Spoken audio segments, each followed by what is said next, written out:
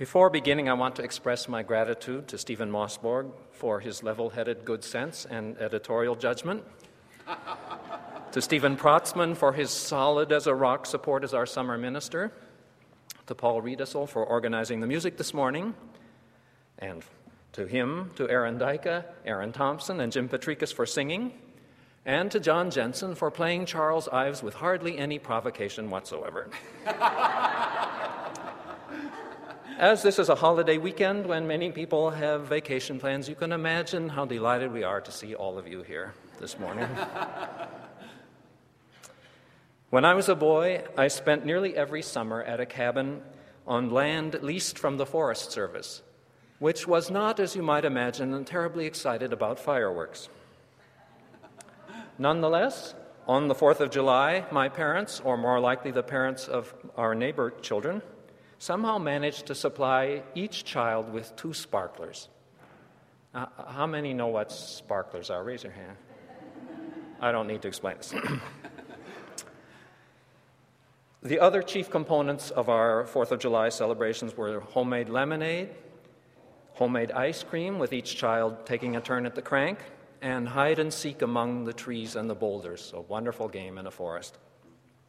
These are my sweet memories of the 4th of July. No flags, no sermons, no pledges, no parades. I'm sure most of you also have cherished Independence Day memories. Perhaps you associated with small boys who enjoyed making things explode. Perhaps you still are a no longer so small boy or girl who likes to make things explode. In any case, the holiday is made for nostalgia. It is, however, also a serious commemoration of the founding of our nation, or rather of the Declaration of Independence from Britain that eventually led to that founding. As such, it's among the most patriotic and nationalistic holidays in our calendar. There are 2 kinds of nationalism in America.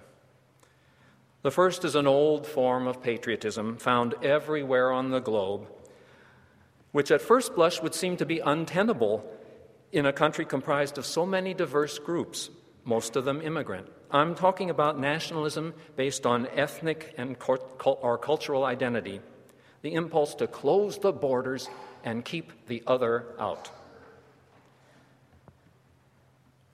and to blame all our problems on the other. The book, America, Right or Wrong, An Anatomy of American Nationalism by Anatol Lieven, from which Stephen read a quite different sort of excerpt, does a good job of explaining this kind of nationalism, but I'm not going to talk about it. You will not be surprised to hear that UUs, in northern states anyway, have never been advocates of it. The second kind of nationalism, the form that the July 4th holiday celebrates, amounts to a civic creed whose tenets are laid out in the Declaration of Independence and the Constitution, but which is also tinged with a messianic impulse called American exceptionalism to spread the religion everywhere in the globe as the one true model for citizenship and government. The first thing I want to do this morning is to explain that assertion. Present-day UUs are uneasy about the messianism in our civic religion, especially as it has been translated into foreign policy. And the second thing I want to do is address the questions: how have our Universalist forebears expressed their nationalism, and how should we? I'm going to quote often from Lieven's book and from our emeritus minister, John Cummins, because he has so clearly explained both what is good and what is dangerous about the creedal nature of our nationalism, and because he has so often modeled for us how to live out our love of country without compromising our religious convictions. The origin of the notion that we as a nation have a right to spread our gospel lies with the Puritans, who thought of themselves as born again in the New World, cleansed of the sins of the old. Here's how John Cummins put it in a bicentennial homily at Our Lady of Lourdes Church. Quote, "And our Universalist forebearers, the Pilgrims, came to the new land seeking liberty. Somehow they survived and planted the seeds of a great democracy. They sought to build not just another country, but a new kind of country, free from the old hostilities of Europe, a land that would be, in their words, a light unto the nations. Even as civil society emerged, free from established religion, the forms of that society maintained their status as a creed. By now, in our time, the tenets of the American creed, liberty, enshrining our fundamental governmental principles in a constitution, the rule of law, democracy, individualism, and treating people as equals in ordinary and political life, these tenets are widely honored all over the globe, in theory, if not in practice. But it is only in this country that belief in them is the absolute essence of our national identity, causing Levin to assert that the United States may indeed be the most truly ideological society on the face of the earth. Not, he hastens to point out, the most ideological state on earth. Here's how he explains the distinction. A number of other states still claim an infinitely more rigorous, ruthless, and extensive right of control over the thoughts of their subjects than the American state ever has or ever could. In their prime, the communist states made such claims. But even in their prime, those ideologies were resisted in large parts of the populations concerned. And after a few decades, not only most of the intelligentsia, but most ordinary people as well, lost all genuine belief in them while continuing to go through the required motions in public.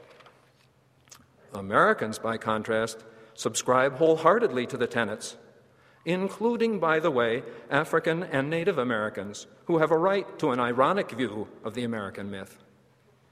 If you've heard Mark Ritchie talk about voter participation on Indian reservations, or heard about the role of Black and Native American soldiers in wartime, and by the way, there was a nice op-ed piece in the Strib yesterday about Native Americans in war, you cannot fail to be astonished at their patriotism in spite of the irony. For whatever reasons, Americans believe in the creed, and as you heard in the first reading this morning, this need not be a bad thing. Nor is our messianism about that creed necessarily bad. The messianic impulse had perhaps its finest flowering in the reconstruction of Germany and Japan after the Second World War. Those are now flourishing democracies. How could we not want to continue such successes? We might, for instance, wish to replace the revolting misogyny of Afghan culture with our brand of egalitarianism, if only it were possible. What is bad is the toxic combination of the messianic tinge to that creed with absolutism and dualism, as we have seen only too recently in our nation's history. I'll explain in a moment. Here's John Cummins again on absolutism in a slightly different context from a 1980 sermon. Quote, "The real danger of fundamentalist evangelism rests not in their beliefs, which are surely their right and their own business, but their absoluteness, the assumption that all other viewpoints are wrong, that oneself is in possession of the only right answer, the only truth. The dictator, the fascist, and the religious fundamentalist are cut out of the same cloth and possess the same theology. There is only one truth, and they alone are in possession of it." End quote. Absolutism in our attitude toward alien cultures is no different. Furthermore, when you are in possession of the capital T truth, you have no need to consult others or even to imagine what they might wish or think. Sociologist and historian Robert Bellah describes past American views of the Native Americans this way. For a long time, indeed for centuries, the new settlers failed to appreciate the fact that the people who lived here lived in a different dream. Whether the Indian was seen as noble or noble savage, he was treated as if he were a character in the European's dream, as if he had no dream of his own. Combined with our chronic isolationism and our ignorance of foreign cultures and languages, this is a surefire recipe for failure at nation building. Afghanistan has nothing like the century-long history of development as a modern nation that Germany and Japan had before 1945. A dualist, that's dual with an A, not an E. I'm not talking about pistols at 30 paces. is somebody who believes that there is right and wrong, good and bad, success and failure, with nothing in between. Right answers come from authority and are chiseled in stone. A teacher's job is to reveal them, and a student's job is to memorize them. To a dualist, it is literally inconceivable. It cannot be held in the mind that an authority who is by definition right and good could do wrong or bad things. We've had dualists in high office very recently.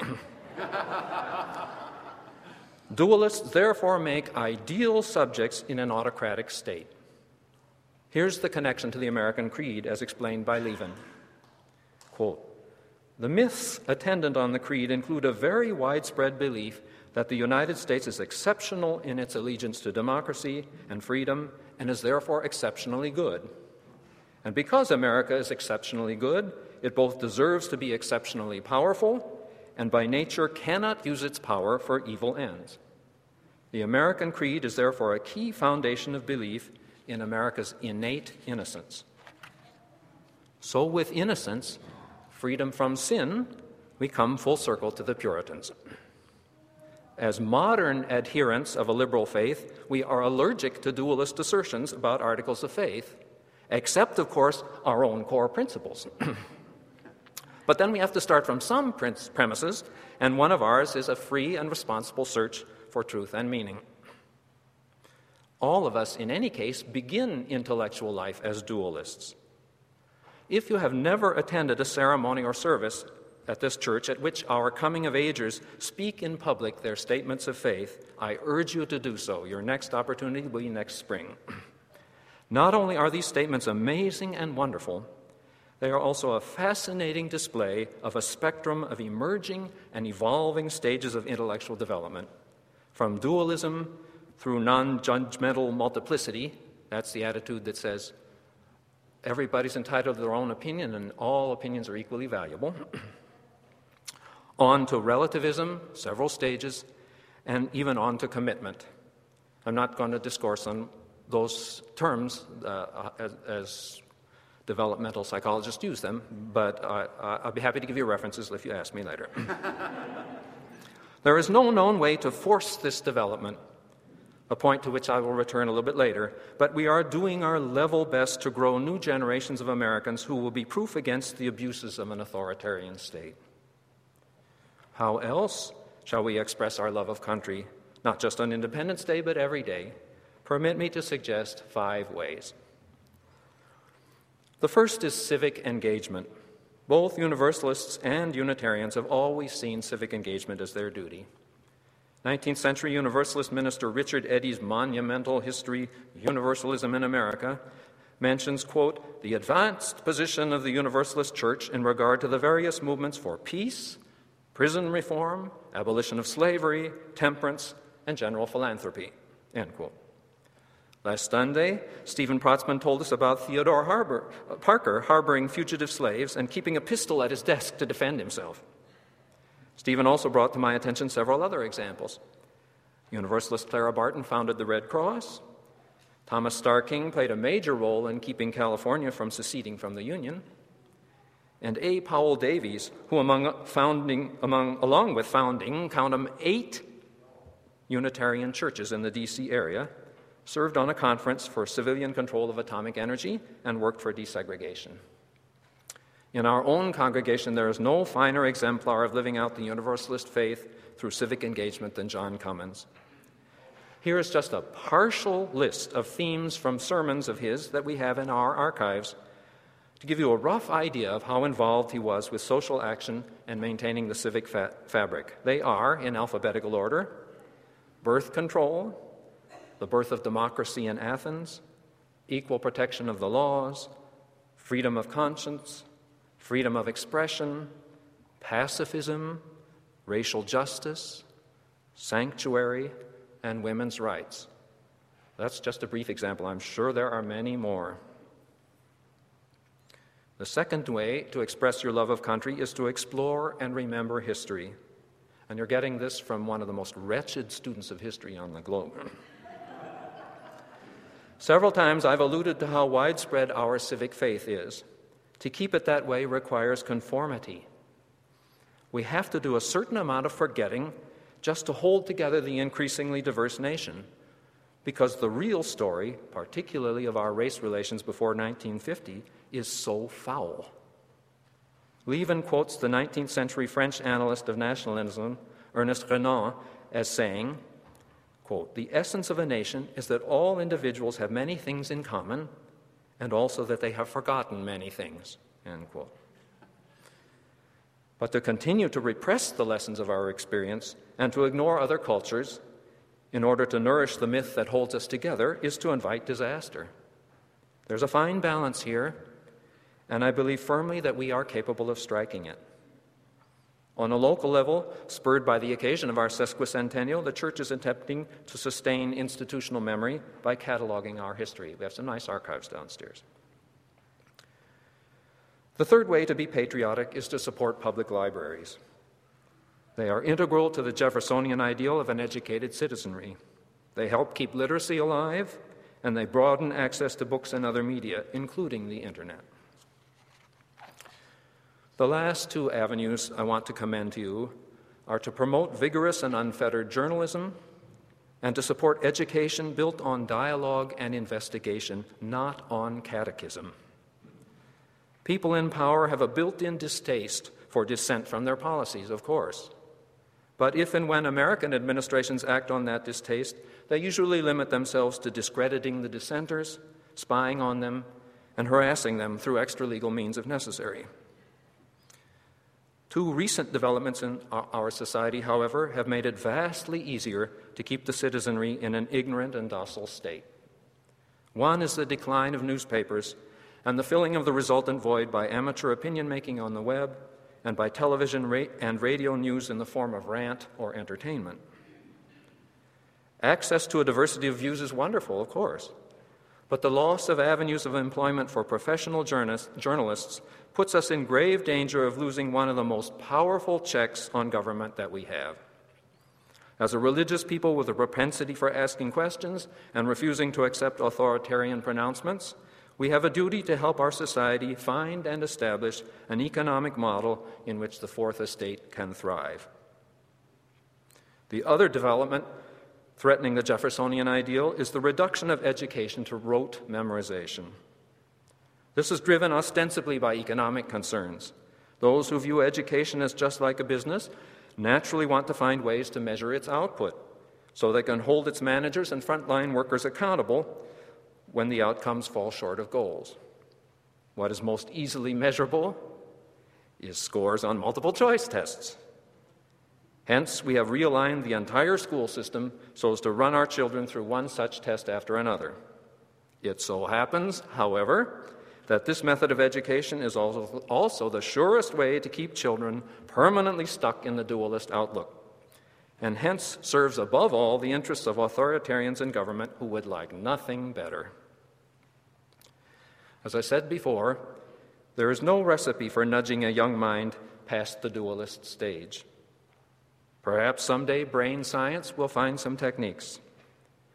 For now, all we can do is model inquisitiveness and openness in our own thought processes to give young people scope for asking questions and conducting investigations regardless of where those questions and investigations may lead, to train ourselves to listen with genuine appreciation to what they have to say, to model constructive criticism that shows we have heard them and valued their attempts, and to relinquish control where control is not necessary. Isn't this exactly what we pledged to do for one another in this religious community? Don't children throughout our school systems, the future of our citizenry, deserve the same consideration? In a moment, we will stand as we are able and join in singing a hymn from a 1912 hymnal reproduced as an insert in your order of service. For better or worse, it illustrates the state of Universalists' immersion in the American myth almost precisely a century ago. Sing it lustily, if you wish, as a parody, if you wish, but rejoice that we are still allowed to rethink its sentiments and continually to remake our relationship to one another and to our beloved country. Play it up, John.